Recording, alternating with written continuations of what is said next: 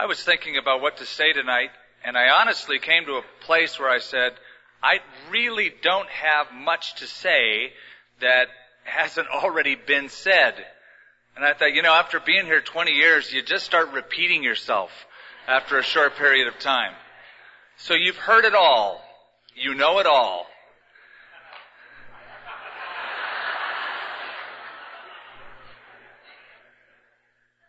But there are a few things that are on my heart to share. I put them down. I'm going to share a scripture with you briefly out of Lamentations chapter 3. And I'm going to read it to you. I don't expect you to find it in your Bible unless you have really great vision in dark rooms like night vision, but you can do it if you'd like. We're going to look at Lamentations chapter 3, 2 verses, verse 22 and 23. Several years ago, actually, it was just about the year I moved here. That year before, I was over in England with my roommate at the time. He was a physician, an emergency room doctor, and we both shared a house in California. He was from Philadelphia, and he had a pretty notable accent. He had a full, like Rocky Balboa accent. And we were in England, and we were at a pastry shop one morning, and the guy behind the counter he had a great ear. And so when my roommate Dennis ordered his pastry and his cup of tea, the man behind the counter, the Londoner, said, "You're from Philadelphia." And Dennis goes, "You're right. That's great. How'd you know?" Because I can tell. So I thought in my mind, I'm going to trick this guy. I'm going to do an accent. I'm going to do an imitation. And the problem is that I chose an English imitation. So I walked up to the counter. I said, "And I'll have a couple of crumpets and some tea as well." And he said, "You're from California." Now, the mistake that I made is you don't give a guy's accent who owns the accent. It's like, I don't even own it, and I'm trying to do it, and it was just a mistake. You couldn't fool a guy who has that language and that accent from that area. Well, here we are. It's New Year's, and it's supposed to be a New Year's celebration, and yet you can't fool Americans. Americans know what happened this last year in our world. And some of us may even think, I just feel a little weird celebrating at the end of all this and looking at this next year, because after all, we are in a war. And if you just look back over our last year, just go back to the volatile presidential elections. Of course, now I think that there's a lot more at stake than what we first thought. And I think it was spiritual warfare that was involved. And not only that, but the high school shooting in San Diego, California, which was the most dramatic high school shooting since Columbine. 5 killed, 13 injured. Then gas prices went up to almost $3 a gallon in some places in the Midwest. Rolling blackouts in California, and I hear there will be more coming up. Stem cell research debate. Then there was 9/11. And for years, that term 9/11 will mean something in this country. Before, it didn't mean much. Now, the term has become shorthand for terrorism. Say 9/11 in the next few years, it'll be a shock to the ears of many of us. But it's also become a shorthand for our call toward God, 911. It's an emergency. God, we need you. Stock market was shut down. A war developed. Anthrax. A term most of us, we thought it was a train. Now we know differently. Before, you mentioned Afghanistan. What state is that? Taliban. Osama. New words in our vocabulary. We feel like Linus in the Peanuts cartoon who said to Charlie Brown, "Well, Charlie, I love mankind. It's just all the people I can't stand." It's hard as Christians to look over this world, and we're given this wonderful commandment to love one another. And we find it difficult struggling with those emotions that we feel. Now we find a parallel to this year in another year that Israel faced, the year 586 BC. Let me quickly paint the picture before I read these two verses. The year 586 BC was a year that Babylon had invaded the free world. They were taking over one nation after another, all in the name of their gods. And they did it to the nation of Israel. 586 BC was the year that the temple in Jerusalem was destroyed, and many of the people in Israel were taken captive to the country of Babylon. A siege developed. A siege of terror developed in Israel.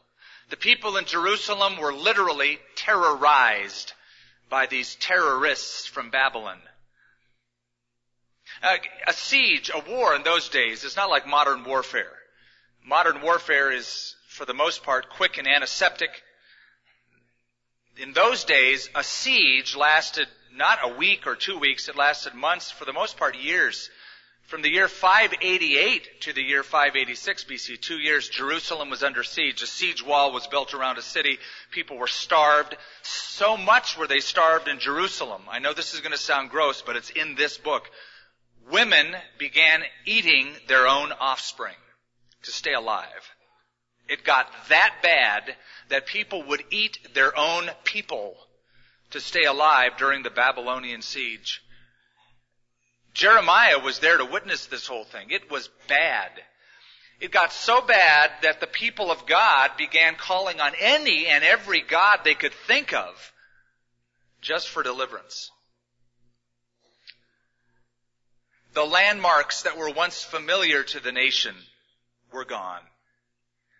They were in deep, deep distress, and Jeremiah witnessed it all and wrote about it in this book of Lamentations.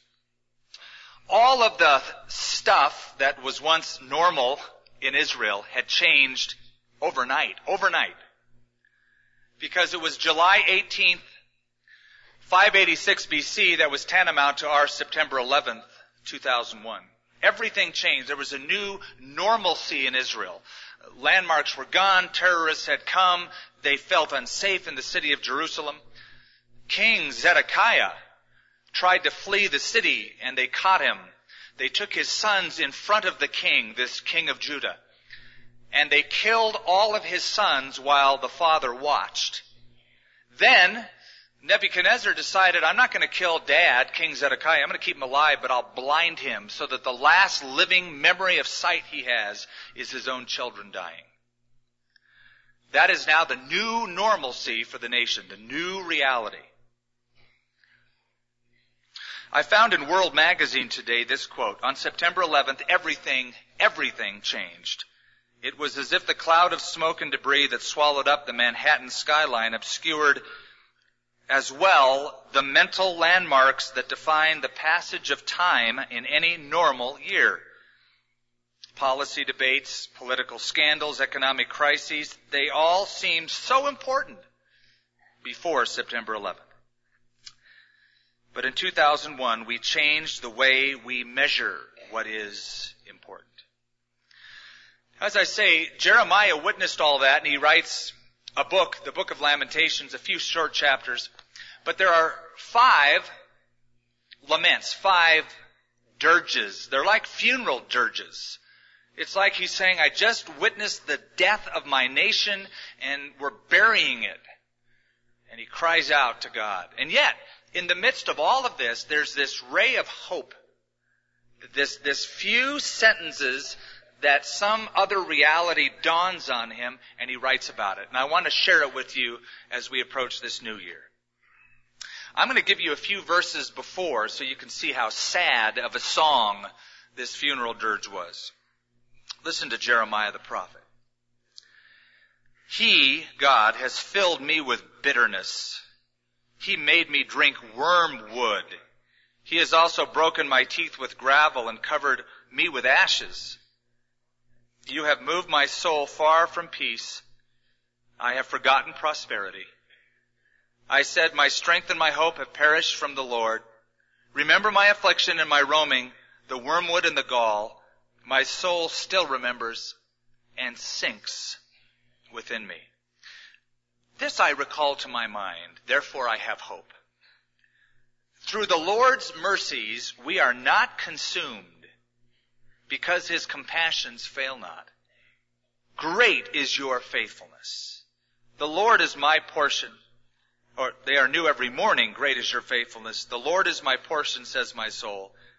Therefore I hope in him. The Lord is good to those who wait for him. It is good that one should hope and wait quietly, for salvation is of the Lord. Now here we are. A year has passed. What a year it was. A new year is dawning. In fact, this really is the beginning of the new millennium, not last year, this year. And some of us wonder, what will this year be like? What's going to happen to my family? What's going to happen internationally? What will happen in terms of terrorism? What's going to happen to the economy? We wonder that, but do you really want to know? I don't. I don't want to know what's coming up. Because I just believe that as the day unfolds, God's going to give me the strength for it. If I knew somebody I love is going to die this year, I don't want to face this year. No, more than that, and that's what Jeremiah hits on, we want some real resources for the future. Now, we don't know exactly what's going to happen this year, but let me give you a couple certainties. Number one, just two of them, and I'll leave them with you. Number one, you can expect mercy in the midst of mayhem, and compassion in the midst of craziness. That's what you can expect. Jeremiah writes it this way, through the Lord's mercies we are not consumed, because his compassions fail not. Well, this year will be hard. How do I know that? Well, look back at last year. And if you took away this last year and you stood at the threshold last year of this year that you already passed, it was hard the year before and the year before and the year before. It's going to be that way. There will be some ups and there will be some downs. In fact, Job said, man is born to trouble as the sparks fly upward. Man is born to trouble. And how did David write it? Didn't he say, though I walk through the valley of the shadow of death? That's what's going to happen this year. You're going to walk through some deep valleys. Maybe the shadow of death. David said he'll walk through it. He didn't say, yea, though I be airlifted from the valley of the shadow of death by God's helicopters. No, you won't have that happen. You'll go through some stuff this year. You'll walk through those valleys. Some believers think they ought to be exempt from every problem in life. How shallow would you be if God answered all of those prayers? This is some wit from the Reader's Digest, but I think it sheds some light. It says, expecting not to be treated badly just because you're a good person is like expecting an angry bull not to attack just because you're a vegetarian.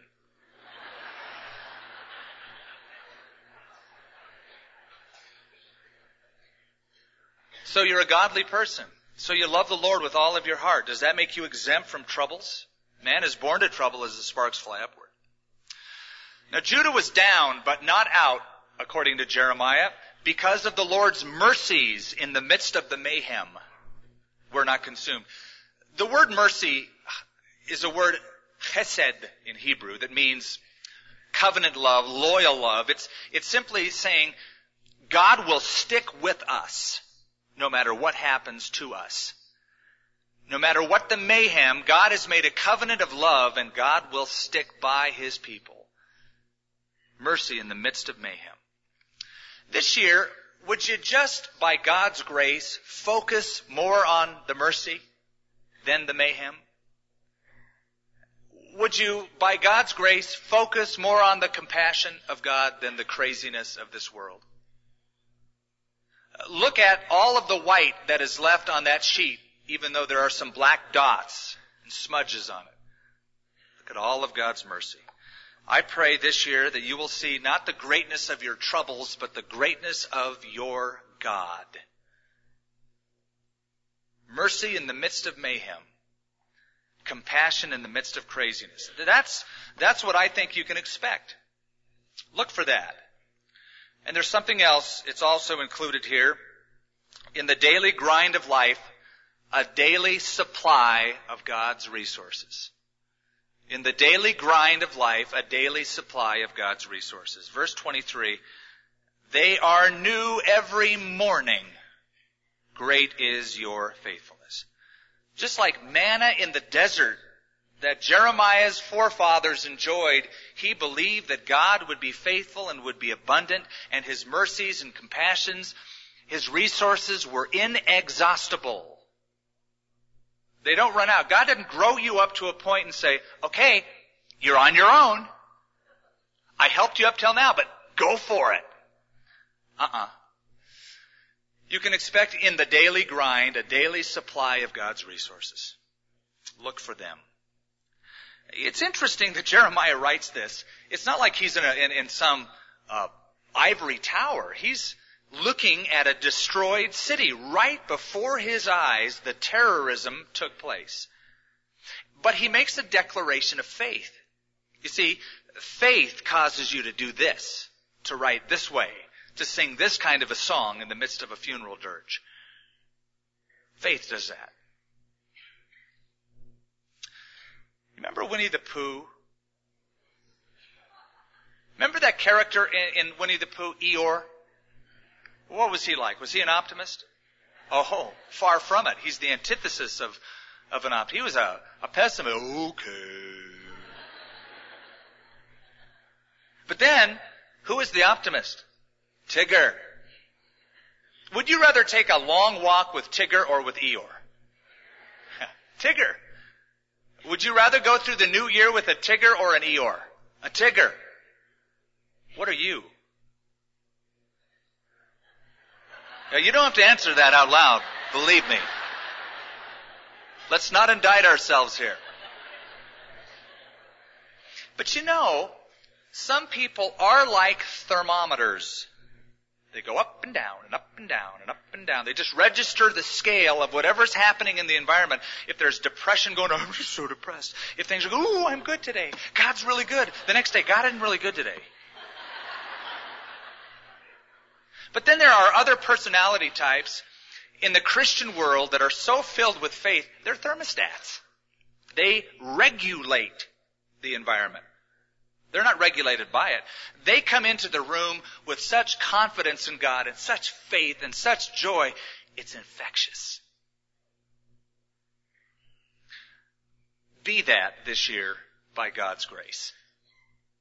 Be a thermostat. Dare to say, though it might sound naive and simplistic to others around who don't understand God, great is God's faithfulness. Every morning, God's resources will be there in the daily grind.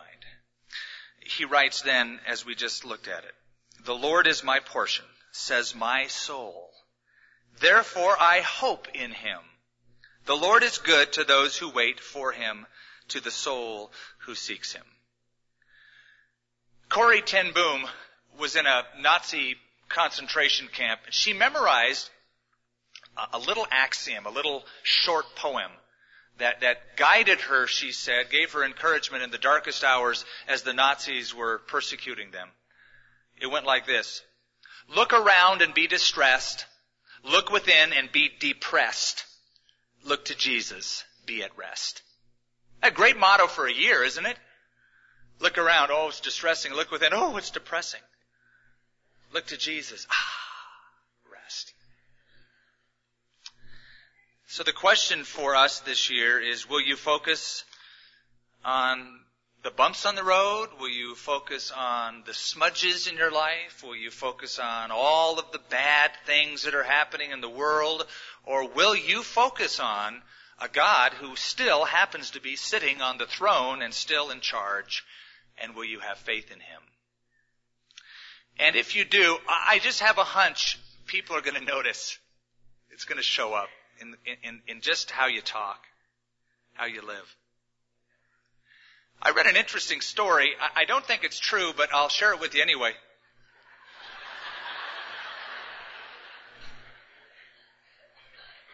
There's a monastery in Spain on Mount Serrat. The monks who go for training in this monastery have to maintain strict silence. Can't say anything at all except once every 2 years. They're allowed to say 2 words only. 2 words every 2 years. Well, a guy came in. He was in training, couldn't say anything, maintained his silence. 2 years were up.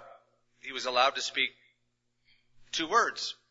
So he turned to his supervisor and he said, "Food, terrible." The year went by, another year went by. He had been there 4 years. He's now allotted 2 more words. And so he says to his superior, "Bed, lumpy." 2 more years went by. He had been there now 6 whole years and maintained almost total silence. He was allowed 2 more words at the end of these 2 years. And so he said to his superior, he said, "I quit." And the superior said, "Well, actually, it doesn't surprise me because all you've done ever since you've arrived is complain, complain, complain."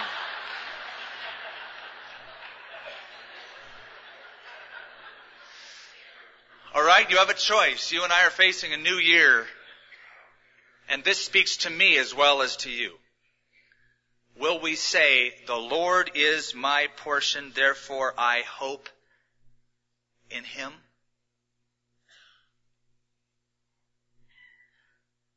Your outlook this year will be determined by your uplook. Father, we look up to you right now. We look up because, Lord, there really is no place to look besides up. To look to you. That doesn't mean, Lord, we are to check out of being responsible in this society. Far from it. Your word clearly states we are to be very much involved in bettering our society and being salt and light. But Lord, we don't have ultimate hope in our government or our cultures or our society or our military or any leader on this earth. Ultimately, our hope rests in you, in your goodness, your mercy in the midst of the mayhem, your compassion in the midst of the craziness, and in the daily grind, daily resources. So our hope is in you, Lord, because you are our portion. And what a portion it is. What a wonderful portion you are. What else do we need, Lord? Lord, as we take communion in the next few minutes, I pray we would look back and then look ahead with confidence and say, "The Lord is my portion. I'm going to hope in Him this year." Jeremiah certainly didn't promise that everything would be perfect. He knew better. He was in a town where it was being destroyed and terrorized. But his hope is in you. That's our anchor, Father. May we seek no other. In Jesus' name, amen. Communion board, we're going to pass out the elements to you. This is how it works. You're going to hold them till we all have them. And then we're going to take them together, symbolizing our unity and our trust in the Lord and our thankfulness for His work on the cross. And then you're not going to break those glasses that are plastic that we so often hear at the end of the service. Now, if you don't know the Lord Jesus Christ personally, just now as this next song is going on, you could just turn to Him in your heart and say, "Lord, I give you my life. I want to start the new year by giving you the reins and the control of my heart." You could just do that privately, right where you're sitting, so that when you take the elements that speak of the body and the blood of Christ, you can do it with a clear conscience, pure heart. Because you see, if you're not a believer in Christ, you don't want to take these elements. The Bible says you're actually heaping condemnation on yourself. So they mean something. It's not just a ritual. These things mean I am connected to Christ. He died for me personally. I've received Him personally. And if you have, then you take these elements with great confidence and great joy, and we'll all partake together.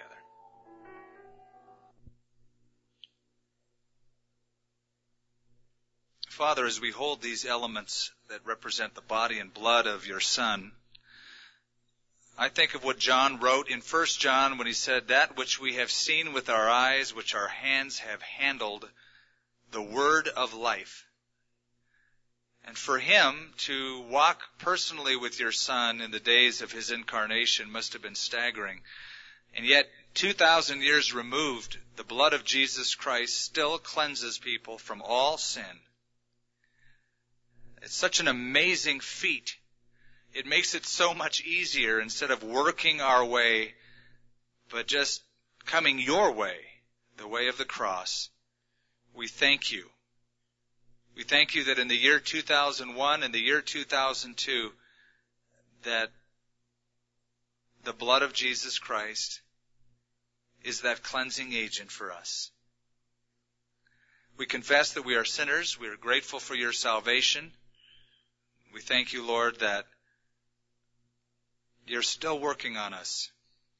You're still shaping us. You're not done yet. And we hold these elements and we think of what this new year may unfold in terms of both ups and downs. And we declare, Lord, you are our portion. We hope in you. We face the future with faith, and our faith is in you. In Jesus' name, amen. Let's take together.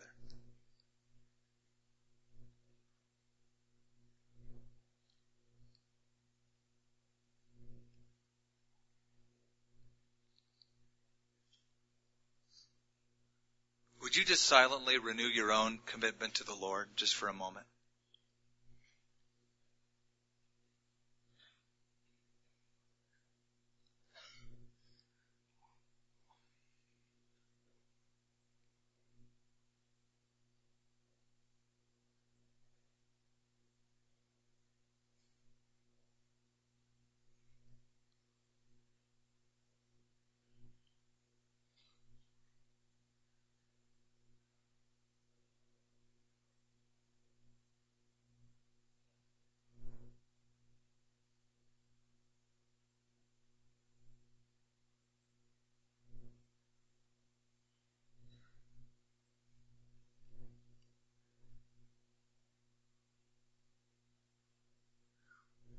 Thank you, Lord. Now, that was probably the last silence you'll have in this building all night. If you would pass your cups, and it's still early, pass your cups to the center. We're going to pick them up and then show you this video. Now, I've only seen portions of it, and they tell me I'm even in for a surprise, but some of the faces you're going to be familiar with. You've seen them here before. Members of our board and those ones in the ministry. People from the past, the ghost of Calvary past, and others. So we're going to roll this video as we pick up these cups.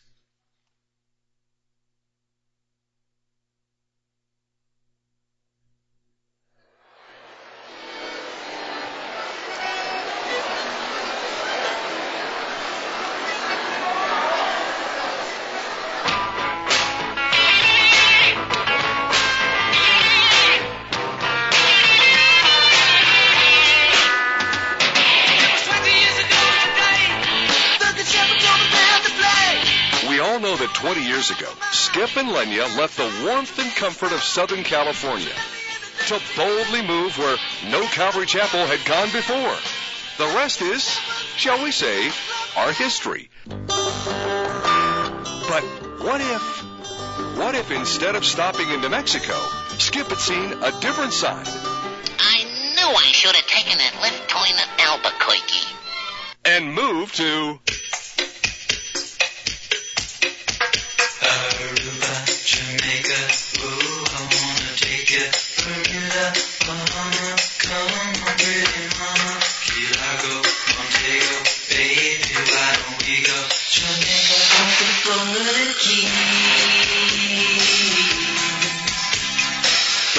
and Lenya did stop in New Mexico, and the spiritual map of the state would not be the same. We would like to offer our congratulations on this special anniversary of the ministry there in Albuquerque and how God has used and blessed Skip in such a marvelous way.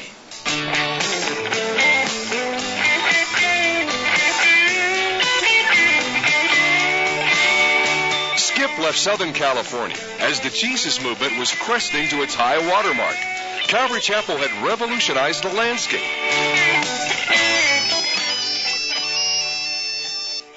Hello? Hey, Skip, what's up? Oh, you want me to video and to tell them how great you are? Okay, no problem. I'll do that. Thank you. Hi.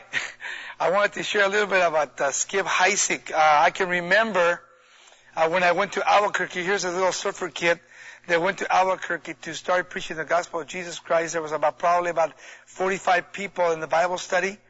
And whoever thought that God would use Skip in such a way as we now look at his ministry on the radio and there in Albuquerque, and how the Lord has blessed New Mexico with the teaching of the Word of God, and of course Skip being obedient to the Word of God and being obedient to the call of God, and how I thank God that he went there, because he could have stayed in California like everybody else.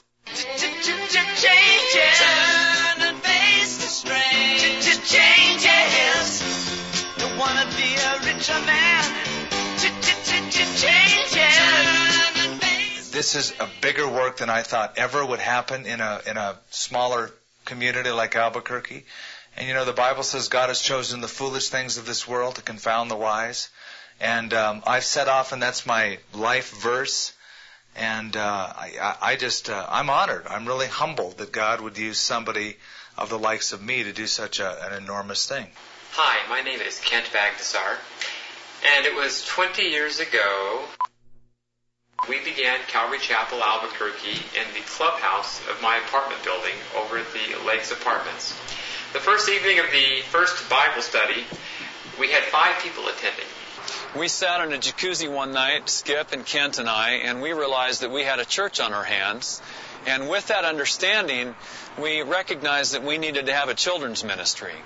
And with that corporate conscious awareness, we thought, well, gosh, who's going to do that? And Skip and Kent looked immediately at me.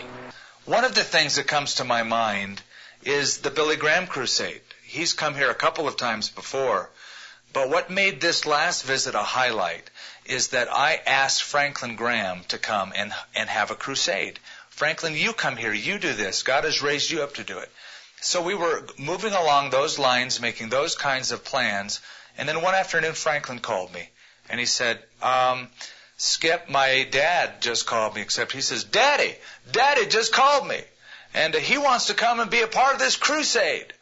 And I said, well, great, what am I going to say? No, you can't have your father come. So it bumped the whole crusade up to a new level. Now it was a Franklin/Billy Graham event, which was historic. It was the first time they shared a crusade ever before.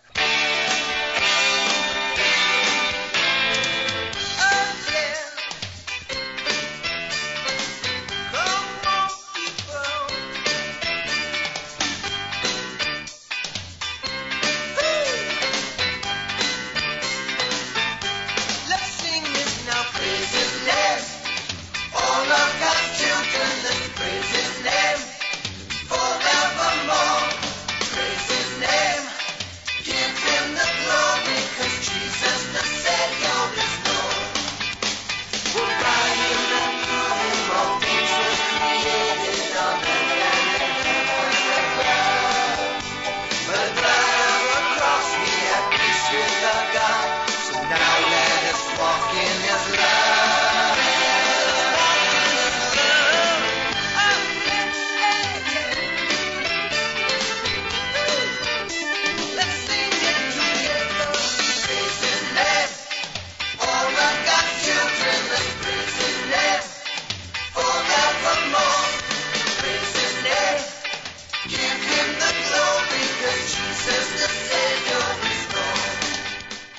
thank you for all the support that you have been to Samaritan's Purse, to Operation Christmas Child this year. When I was with you just a few weeks back, we weren't able to be in Afghanistan as of yet. I want you to know we're in Afghanistan. We're opening up a hospital. Shoe boxes have made it. We're able to hand these boxes out to thousands of these children in that part of the world. And I just want you to know how much I appreciate what you, the church, have done for us. And I just want to say God bless you. And I just pray that God will give you a great, great new year. Another highlight that comes to my mind are all the people that were on staff here or in our church who left to start other ministries. Either they were saved here and or they grew here, or they were here for a while and they went out and they started their own ministry. And I've spoken to several the past couple weeks. God is blessing their ministry, their churches. What's happened here is reproduced in other cities. So to me, that's awfully exciting. Skip, thank you for being an example to me, and thank you for your integrity through the years. Thank you for your faithfulness, for coming to Albuquerque and sticking around and just being faithful to what the Lord has put in front of you. And God bless you, and congratulations. And my pastor, Skip, is so responsible for being sensitive to the leading of God and tapping a funeral director he didn't hardly know and sending him up to Santa Fe. And Skip, for that I'm so thankful. Skip, I just loved the way that you would deal with all of the strange people who would show up on our doorstep right from the beginning. Skip, do you remember the time the guy came to our church and he wanted some money? And he came to you and he says, I need $1 million. And instead of just blowing the guy off, you said, well, what do you need this money for? And he said, I need this money to carpet my planet. And again, instead of laughing in his face, you very gently just said, wow, that must be a very small planet. I remember when I was the director of the School of Ministry here for a while. And it was during one of those moments that it was a morning class, and I remember watching Skip walk by the doorway, and then hearing these barking sounds coming from the hallway as I was trying to conduct a class, or he would stand in the window there and make faces at me. And those were touching moments as well, things that I'll never forget. And I've learned how to bark in a couple languages myself since then. I see the Lord seated on the throne. Hi, everybody. This is Al and Norma Pittman with Calvary Worship Center in Colorado Springs, Colorado. Wishing you guys a happy 20th anniversary. Man, I can't believe it. 20 years the Lord has blessed you guys down there. And we just rejoice with you in what God has done. And I want to thank you guys also for your prayers and your support. Skip and Linya, thank you for standing behind us and for being supportive to us. And we know that we couldn't have made it this far without the Lord's blessing and without your prayers, Skip and Linya, and also the prayers of the congregation. And everyone who's praying for us, thank you so much. But the Lord bless you guys. It's so awesome what the Lord has done there. We pray that He will bless you with another 20 years and that He would bless you in this new year that is coming up also. Skip got me into riding Harleys. I'd never ridden a Harley before. And I was out there speaking for him one time. I have the privilege of serving on the board there at Calvary. And he said, hey, Greg, you ever ridden a Harley? I said, no, I've ridden dirt bikes. He goes, oh, it's the same thing. And so I was staying out in Santa Fe. So they came out with a truck and unloaded some Harleys. And I climbed on one, and Skip and another one of the guys were on Harleys as well. And they took off and basically abandoned me. It's another massive block of music. On KLYT, Albuquerque, Gallup, Ruidoso, Massive Radio, M88. KNKT, Armijo, Albuquerque. This is The Connection. 107.1 FM. Make the connection at the foot of the cross. Study the Word of God and find the way into His love. I'm quoting from what John said in the Bible. And when I read this, it resonated. I said, yep, only a teacher, only a pastor could say that. He said, I have no greater joy than to see that my children walk in the truth. John was referring obviously to spiritual children. He called himself the father of their faith, many of the New Testament churches. So when a teacher who pours his life and hours week after week into crafting messages that he hopes will stick and convict the hearers and bring spiritual growth, to see Christians growing, applying that to their marriages, to their businesses, to their relationship with God and others, to then go out to the mission field or start a church or get involved in a ministry or whatever, to see spiritual growth is the payoff. You need nothing else. I was born the same year this church began, so in a lot of ways I've grown up with Calvary of Albuquerque. I used to come down from Colorado with my dad when he used to fill in for Skip. I even remember those baptisms at that swampy sod farm, and I gotta say, I think that the beach water park is quite an upgrade. When we moved to New Mexico, I got real involved with Lifeline Missions and went on a lot of mission trips. During those different trips and spending a lot of time with Matthew Ellison, God grew me incredibly in my walk with him, as well as he gave me a desire to be in the ministry. Now, growing up, I had always wanted to be a pastor, and after high school, I went to Bible college. Now, after going to Bible college for a while, I talked to Skip and asked him what it really was all about to be in the ministry. What was the most important thing about being a pastor? Now, you might think he talked to me about teaching styles or study habits or something like that, but what he told me was that ministry is about service. It's about having a servant's heart. Now, that's something you can't learn really from reading a book or being in the classroom. Unless you're cleaning it.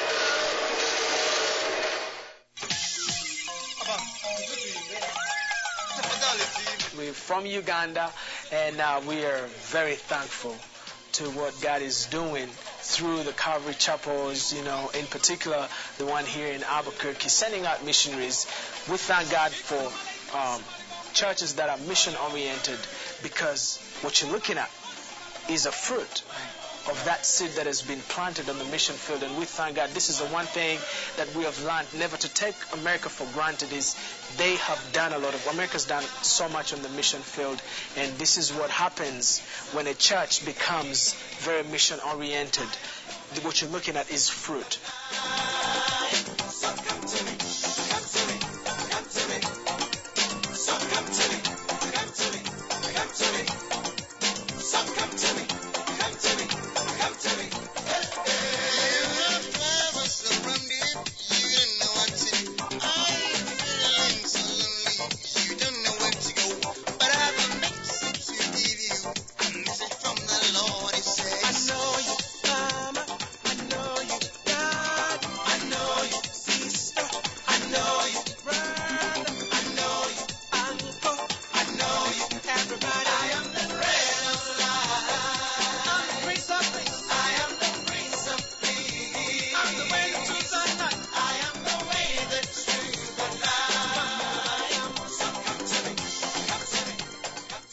And I think that's the key maybe to being a good pastor, a good servant, a good leader, is just really letting God be glorified. He has work he wants to do, and he would love collaborators. He'd love us to come alongside and do the work with him and let him work in and through us. And then we can stand back and be amazed. Maybe I'm amazed at the way you love me all the time. Maybe I'm amazed at the way I love you. Maybe I'm amazed at the way you pull me out of time. You hung me on a line. Maybe I'm amazed at the way I really need you. Well, maybe I'm amazed. Maybe I'm a lonely man in the middle of something that he doesn't really understand. Well, maybe I'm amazed. Maybe you're the only one who could ever help me. Won't you help me to understand?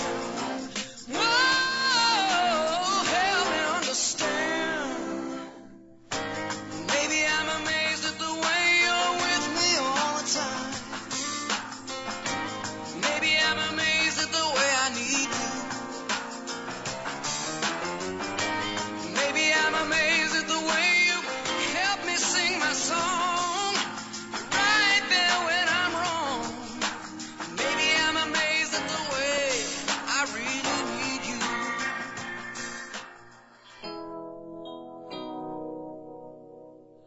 one of the changes we're doing is we're building a facility for kids, high school and junior high. We sort of finished that.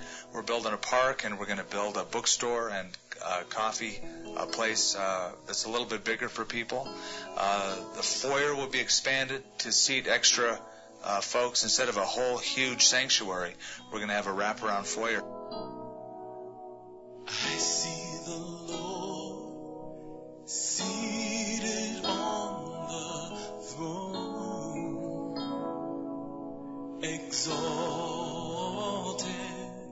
and the train of his robe fills the temple with glory,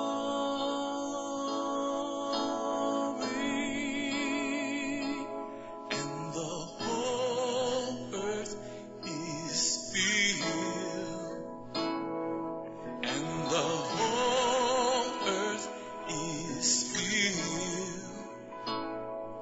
and the whole earth is filled with his glory.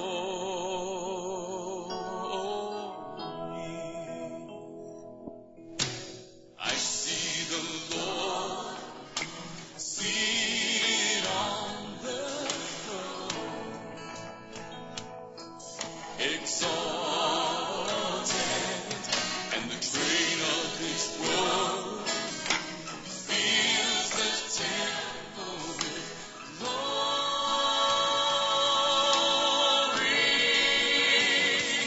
and the whole earth is filled, and the whole earth. A lot of times I love to do the people from India are such great, happy people all the time, and I just think that it is a great pleasure to do that.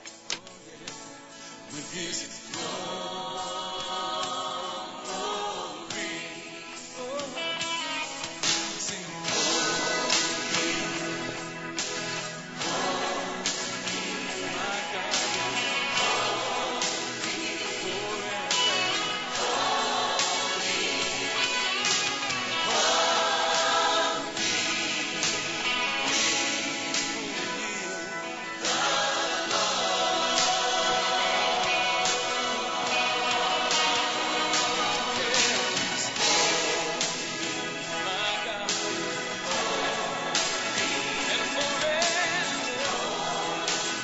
Pardon me for not wearing a tie on this interview. That's heavy, isn't it?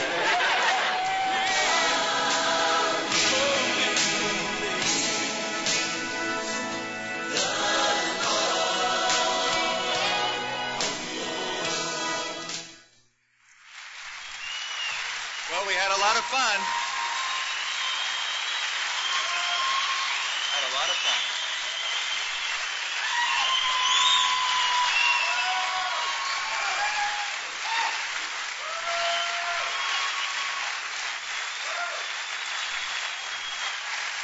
Thank you, Lord.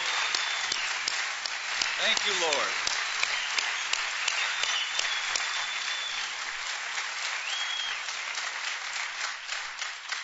I'll tell you what, I look like a geek, when you look at the old pictures. When you look at old pictures of yourself and go, I look like that?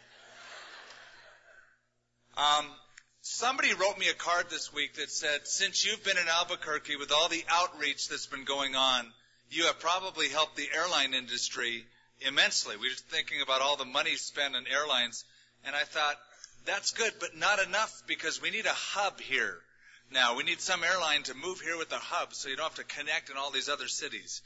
But I don't know if we'll accomplish that or not. But 20 years, thought we'd be in heaven by now, but soon. The Lord is coming. Well, hey, you're dismissed, and you can hang around and eat Mexican food right over that way, Italian food, and barbecue this way, and then we'll reconvene in a